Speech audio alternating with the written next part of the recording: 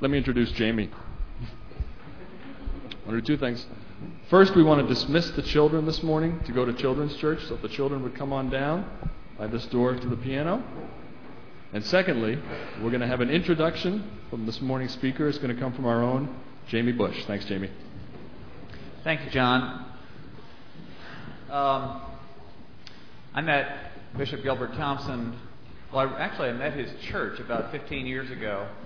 And the church, long before I met him, began to have an impact on my life in a number of ways. And yesterday, as I was thinking about how I would introduce him, I kind of got into that and other things. And my wife came in when I was out of the room and looked at my 5-page introduction. And when we took a walk, she said, "Jamie, are you preaching tomorrow?" So let me just say very briefly that Gilbert Thompson has just had an extraordinary impact, not only on my life, but on thousands of lives in and around Boston. And it is such a joy for me that he's here in our church.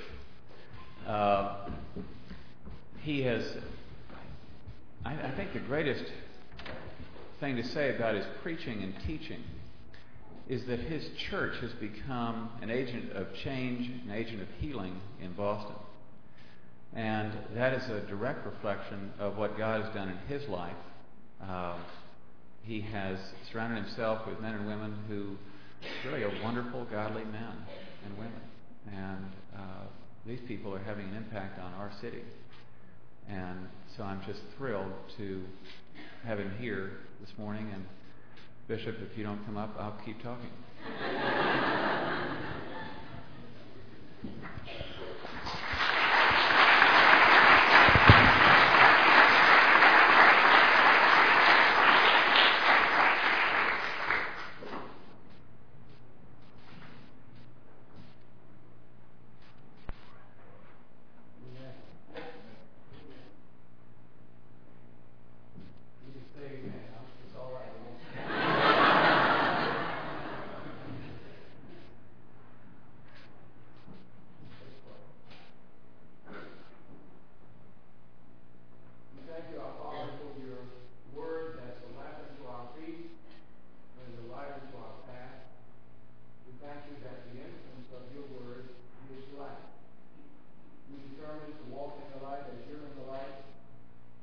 Knowing that as we do, we will have fellowship not only with you, but also with one another.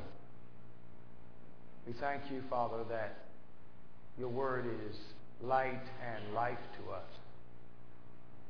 Lord, strengthen us as we look at your word together. Open our eyes to see truth.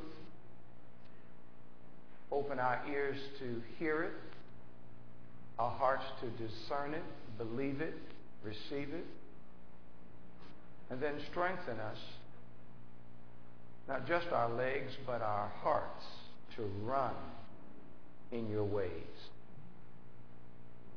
You've taught us that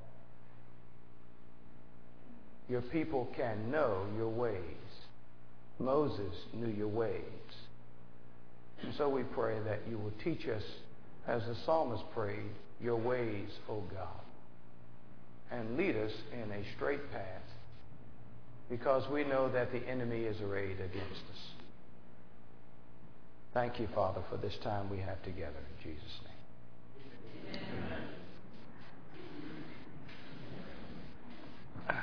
Well, it's such a blessing to be here. Let me begin by sharing just a little about me. I'm 39 years old.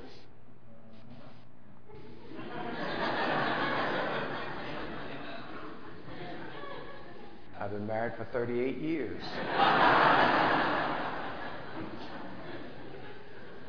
My wife and I have 8 children, 5 boys and 3 girls. And all of them are involved in ministry. My oldest son pastors a church in Durham, North Carolina, and is doing very well. My wife and I have 12 grandchildren. I am known affectionately to them as Papa. And I've been in Boston since 1972. My wife and I came here to pastor a church in the south end of Boston. We had 2 children at the time and 1 on the way. I went to Boston University School of Theology, finished there with a master's degree in theology, though I've forgotten most of what they tried to teach me.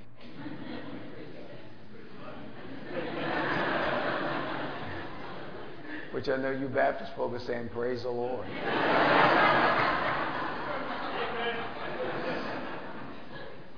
I was excited to see our sister walking the aisles. It reminded me of home as we were in worship. It's just exciting to be here with you. I love Jamie, and I've just recently met your pastor and know him to be a man of God. I know Jamie to be a man of God and a man of prayer. And I thank you for this invitation. It's always good to come and to see what the Lord is doing in other places. The Spirit of God is here. And you say amen to that. Amen. Let me begin by just sharing a story. The pontiff actually flew into New York City from the Vatican to deliver a message to the United Nations at their General Assembly. And as things would happen, this stuff happens. His limousine was not there to pick him up, and he came in, of course, with a huge entourage, and the plane was delayed, and he was late, and he was scheduled to be at the UN. And so he said to the different ones that were surrounding him, listen, I've got to speak at the United Nations. You guys get there the best way you can. I'm going to catch this cab. So he jumped into the cab and told the driver to take him to the United Nations building. Now, the cab driver was a foreigner. And though he knew the city and its coordinates, he could go to a coordinate. The Pope didn't know exactly where the United Nations building was located, but he knew how to get there. So he said to the cab driver, listen, I'm late. Why don't you just let me drive? And he didn't get an opportunity to do that often, and who's going to say no to the Pope? So he jumped behind the wheel, and the cab driver jumped in the rear. And off they sped, weaving in and out of New York traffic, when one of New York's finest pulled them over. When the policeman saw who was driving, he went to his car and called his captain. He said, Captain, you'll never guess who I just pulled over. And the captain played along and said, he said, let me give you a hint. It's somebody big. He said, you didn't pull over the mayor of New York. He said, no, I didn't pull over Giuliani, who was mayor at the time. He said, you didn't pull over the governor of the state. He said, no, I didn't pull over the governor. This guy's bigger than the governor. He said, don't tell me you pulled over the president of the United States. And the cab driver said, no, didn't pull over the president. Bigger than the president. He said, bigger than the president. So I give up. Who did you pull over? And the policeman said, I don't really know, but his driver is the Pope.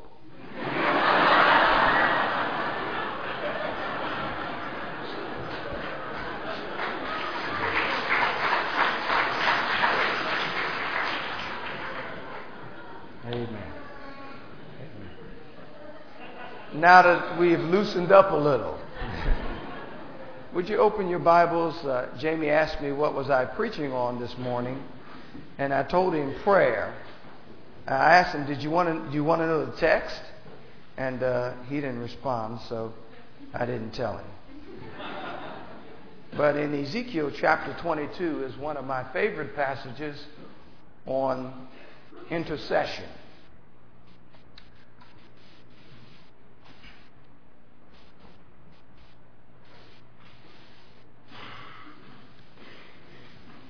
Just a word about this text, and Ezekiel's the prophet in the exile. He began his ministry and ended his ministry while in captivity. And the Lord spoke to Ezekiel, who actually is a priest called to be a prophet. I believe that that's a word that all of us need to hear. We need to see ourselves as priests that are called to prophetic ministry. And the Lord said to Ezekiel in chapter 22, again, one of the most powerful passages in the Scriptures on intercession. Verse 30, I looked for a man among them who would build up the wall and stand before me in the gap on behalf of the land, so I would not have to destroy it. But I found none. This passage of Scripture is both encouraging and discouraging. It's encouraging to know that God looks. He said to Ezekiel, I looked for a man. I believe the man can be male or female. God says, I'm looking. We've seen that in the Scriptures several times, that God is looking. We are told in Chronicles, I believe it's 2 Chronicles 12:9, that the eyes of the Lord run to and fro throughout the whole earth to show himself strong on the behalf of those whose hearts are fully committed to him. So God is looking. Jesus said he came to seek and to save those who are lost. I'm glad he came. Aren't you? I was lost, but now I'm found. I'm saved, found. My eyes are open today because God came looking for me. Song poet said, somebody prayed for me, had me on their mind, took the time to pray for me. I'm so glad they prayed. I'm so glad they prayed for me. But long before anyone prayed for me, God made a way for me to be saved. Jesus came looking for me. And in this text, the Lord says to Ezekiel, I looked for a man among them who would make up the hedge and stand in the gap before me for the land, that I might not destroy it. But I found none. So, first, to understand this verse, I've begun to share with you that God is in the business of looking. Of course, the whole search for our salvation began long before Adam and Eve were created. In fact, the Bible calls Jesus the Lamb slain from the foundation of the world. So God has always had a plan for our redemption. The Scriptures teach us that He's not willing, not desirous that any should perish, but that all should come to repentance. It's exciting to know that God loves us with an eternal love. Song poet said it this way, and when I think that God, His Son, not sparing, gave Him to die, I scarce can take it in, that on the cross, my burdens gladly bearing, He bled and died to take away my sin. Then sings my soul, my Savior God, to Thee, how great Thou art. God is looking. Who is He looking for? According to the text, He's looking for a man among them. Now, of course, we know He sent Jesus to die on the cross, but in addition to Jesus dying and being resurrected, proving that He was the Mashiach, the anointed one from God, God, in addition to that, is looking for someone like you, someone like me. The end of the verse says, that he might not destroy the land. Well, why would God want to destroy the land? Well, it's really not that God wants to destroy the land, but sin destroys anyway. Sin is destructive.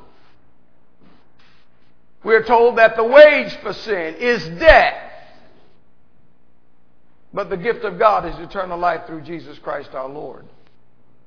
Sin kills. Ezekiel said in another place, the soul that sins, that soul shall die. So there's something about sin that kills, that destroys. It messes us up.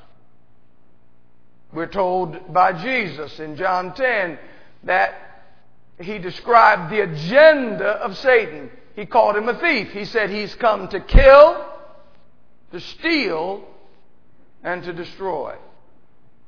But Jesus, comparing actually his ministry with the ministry of Satan, he said, but I've come that you might have abundant life. So God has always been about counteracting the agenda of the enemy.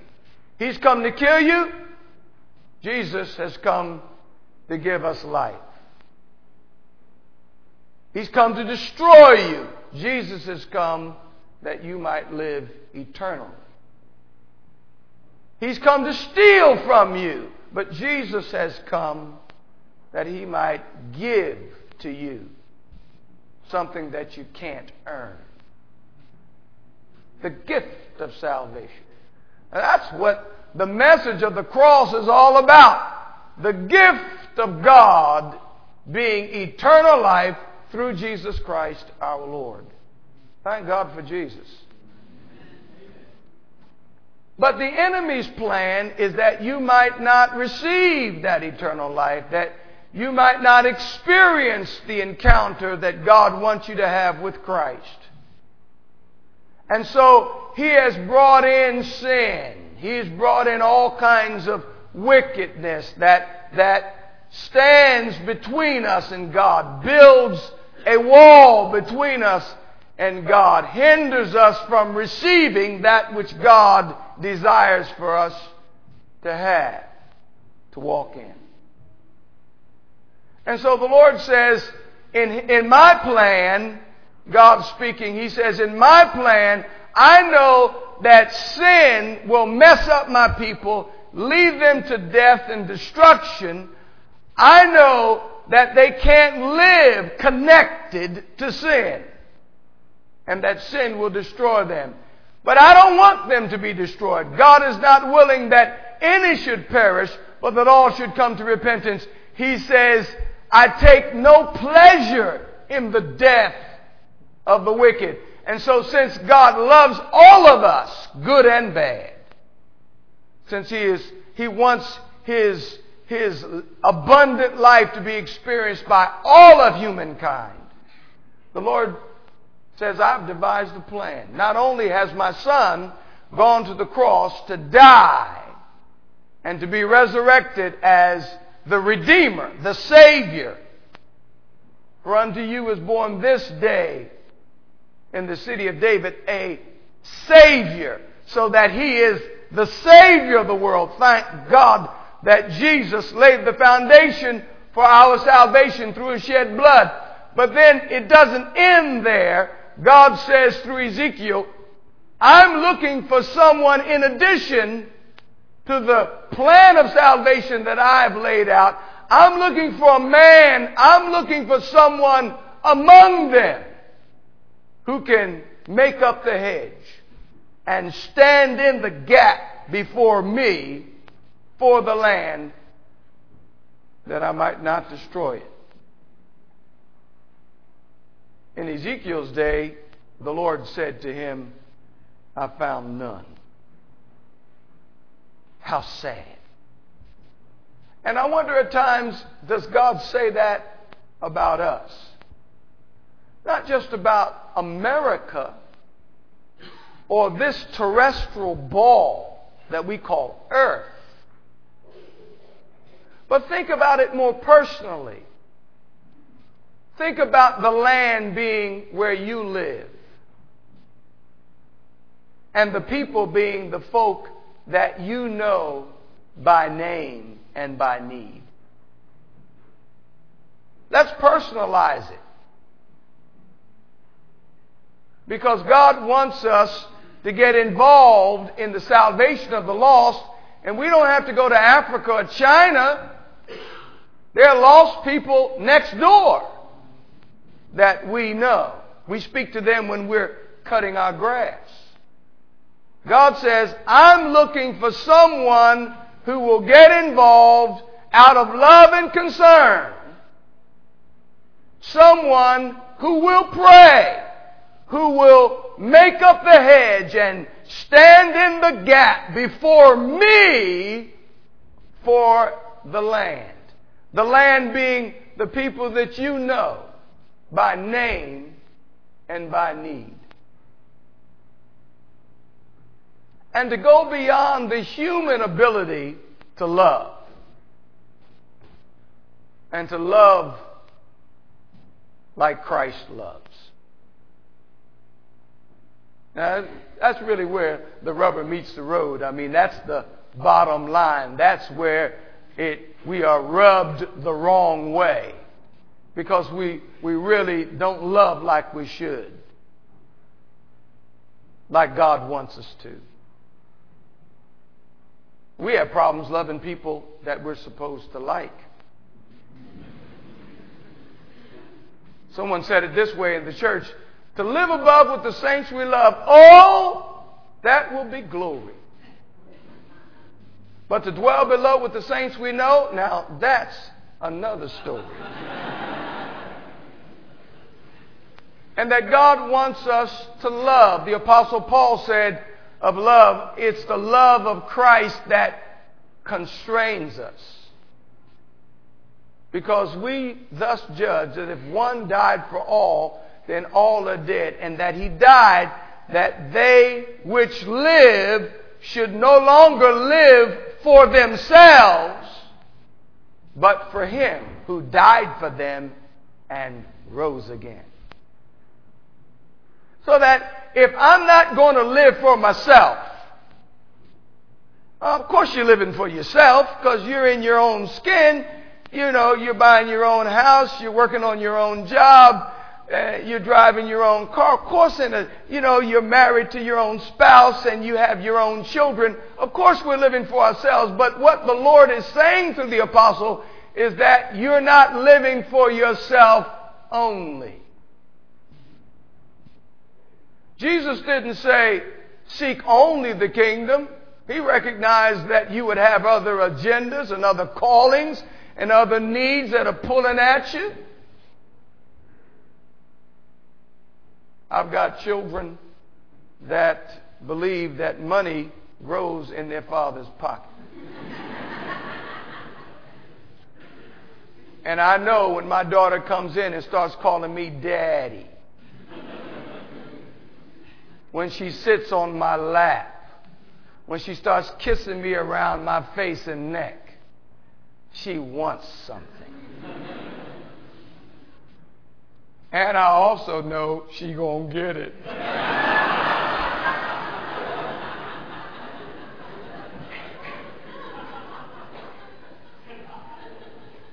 Jesus said, seek first the kingdom.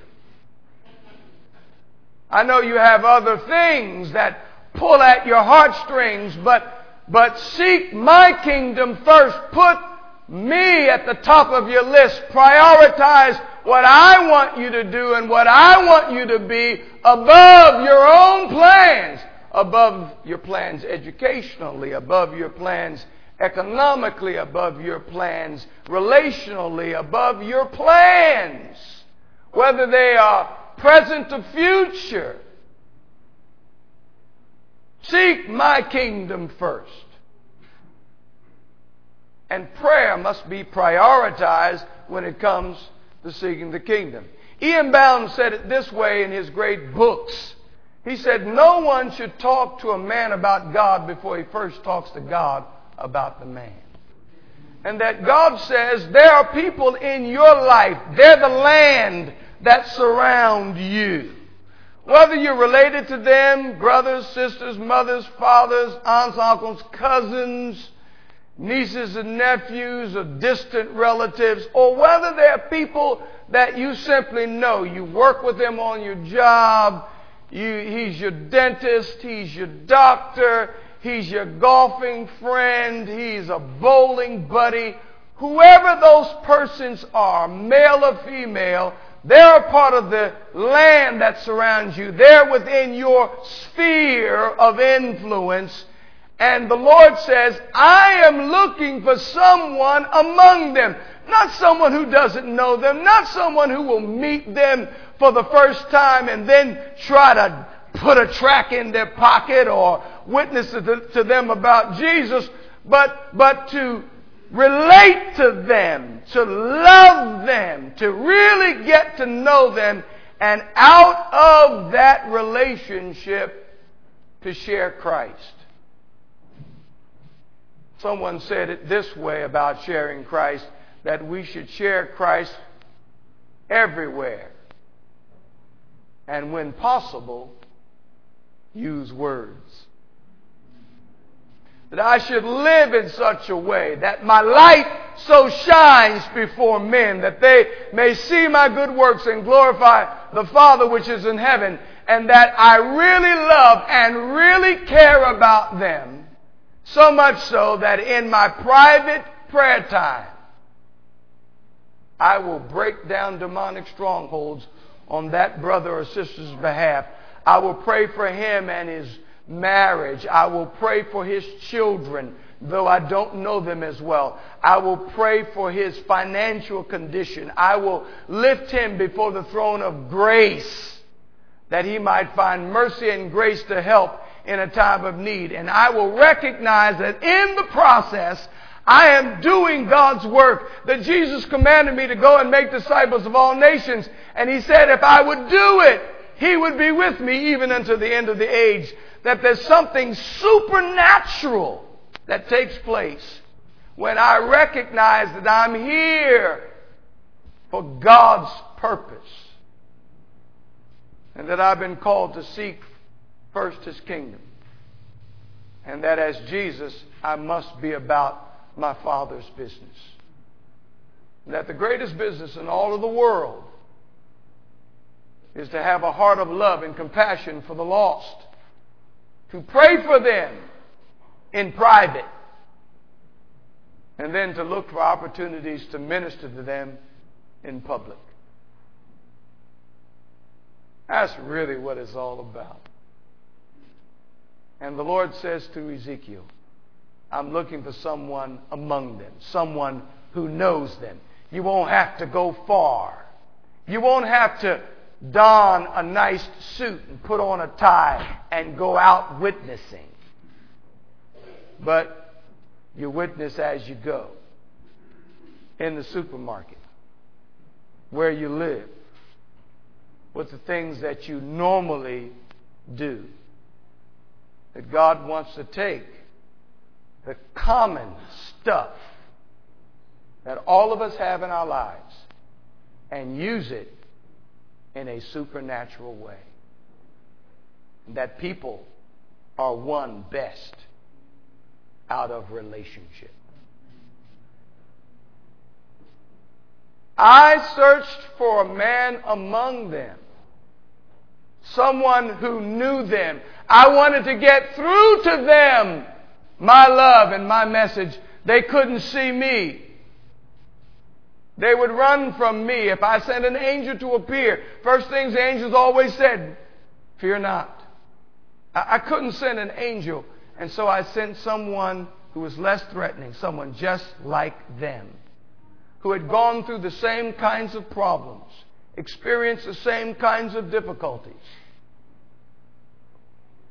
but in the process found salvation in Christ.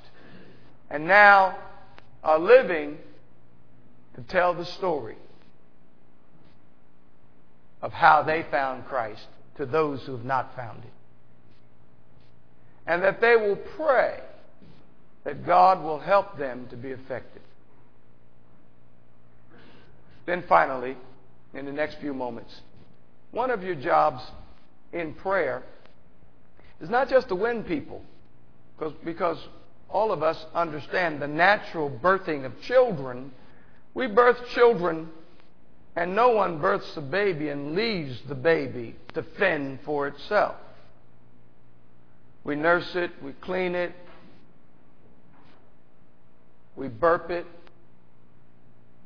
we hold it, we love it,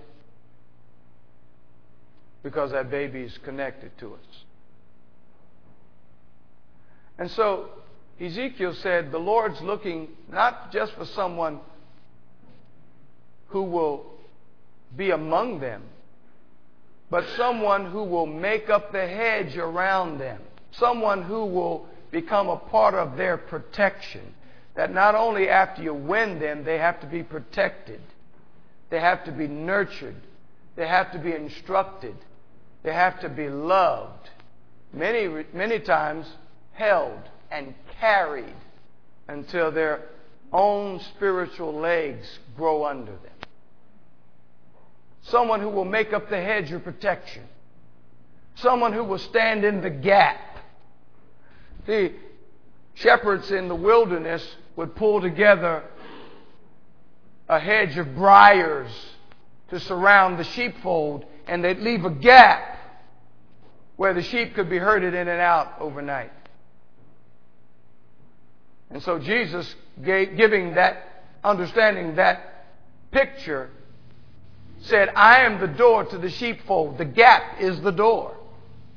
And what the shepherd would do is, after the sheep were safe inside of the sheepfold, the shepherd would lay across the opening so that he literally became the door. No one could come in or go out except through him. And so, if you understand that that's what the Lord was saying through Ezekiel, then we make up the hedge by our prayers. And we stand at the door, at the gap. So we become Jesus to them. Well, I'm not really Jesus, and neither are you. But Christ in us is the hope of glory. And so my care is His care. My hands become His hands. I'm standing in His place to speak, to love, to touch, to minister, to pray. I will protect them. I will nurture them. I will feed them the sincere milk of the Word that they may grow thereby. The end being that when I'm finished with my praying and loving and touching and nurturing, I'll have somebody just like me.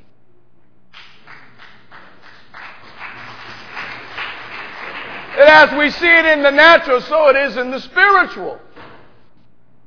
And my wife and I have 8 children, and I am so glad when they grow up, finish college. We've had 7 that have graduated from college. I'm so glad they've grown up, they finished college, they get married, and they move out of my house.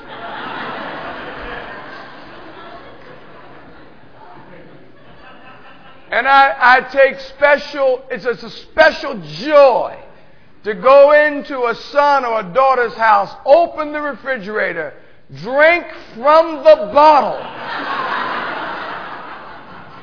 finish it off, put it back in there.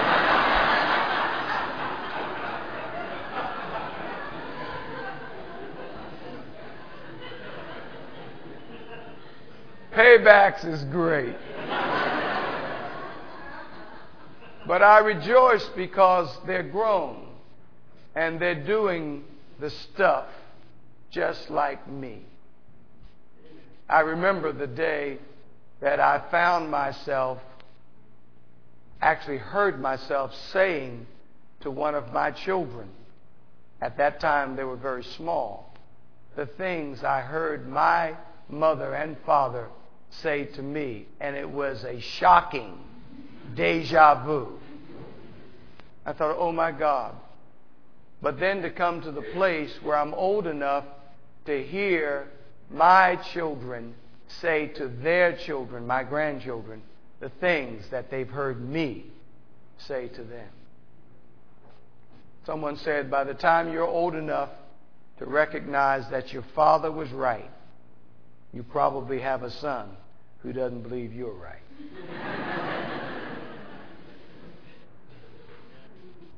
This whole multi-generational thing is what God has in mind. That He's looking for you to not only be submitted to those who are above you, but to take on the responsibility of those that are below you. And to minister for Christ. That's what Paul says at the end. We then are ambassadors for Christ, as though God is making His appeal through us. We are praying that you will be reconciled to God. We are standing in Christ's stead, saying, be reconciled to God. For He has made Him to be sin for us who knew no sin, that we might be made the righteousness of God in Him. It's what Jesus meant when He said, seek first God's kingdom and His righteousness. And whatever you need will be added.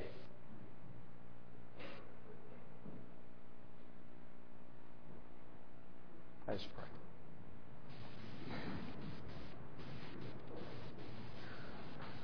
Thanks a lot, Lord, for all that you shared with us. Thank you for this powerful text. You search for a man, you search for a woman among them who would make up the hedge and stand in the gap before you for the land, that you might not destroy it. You found none in the day of Ezekiel. Lord, may that not be true in this day, in our lives. With these, my brethren, may they take upon themselves your mantle. You said your yoke is easy, your burden is light. Lord, may we take the burden that is on you, on us. Use us to touch those that are around us, and especially the next generation. Use us, we pray, to be effective prayer warriors, witnesses, lovers of men, that through us they may see Christ, in whose name we pray.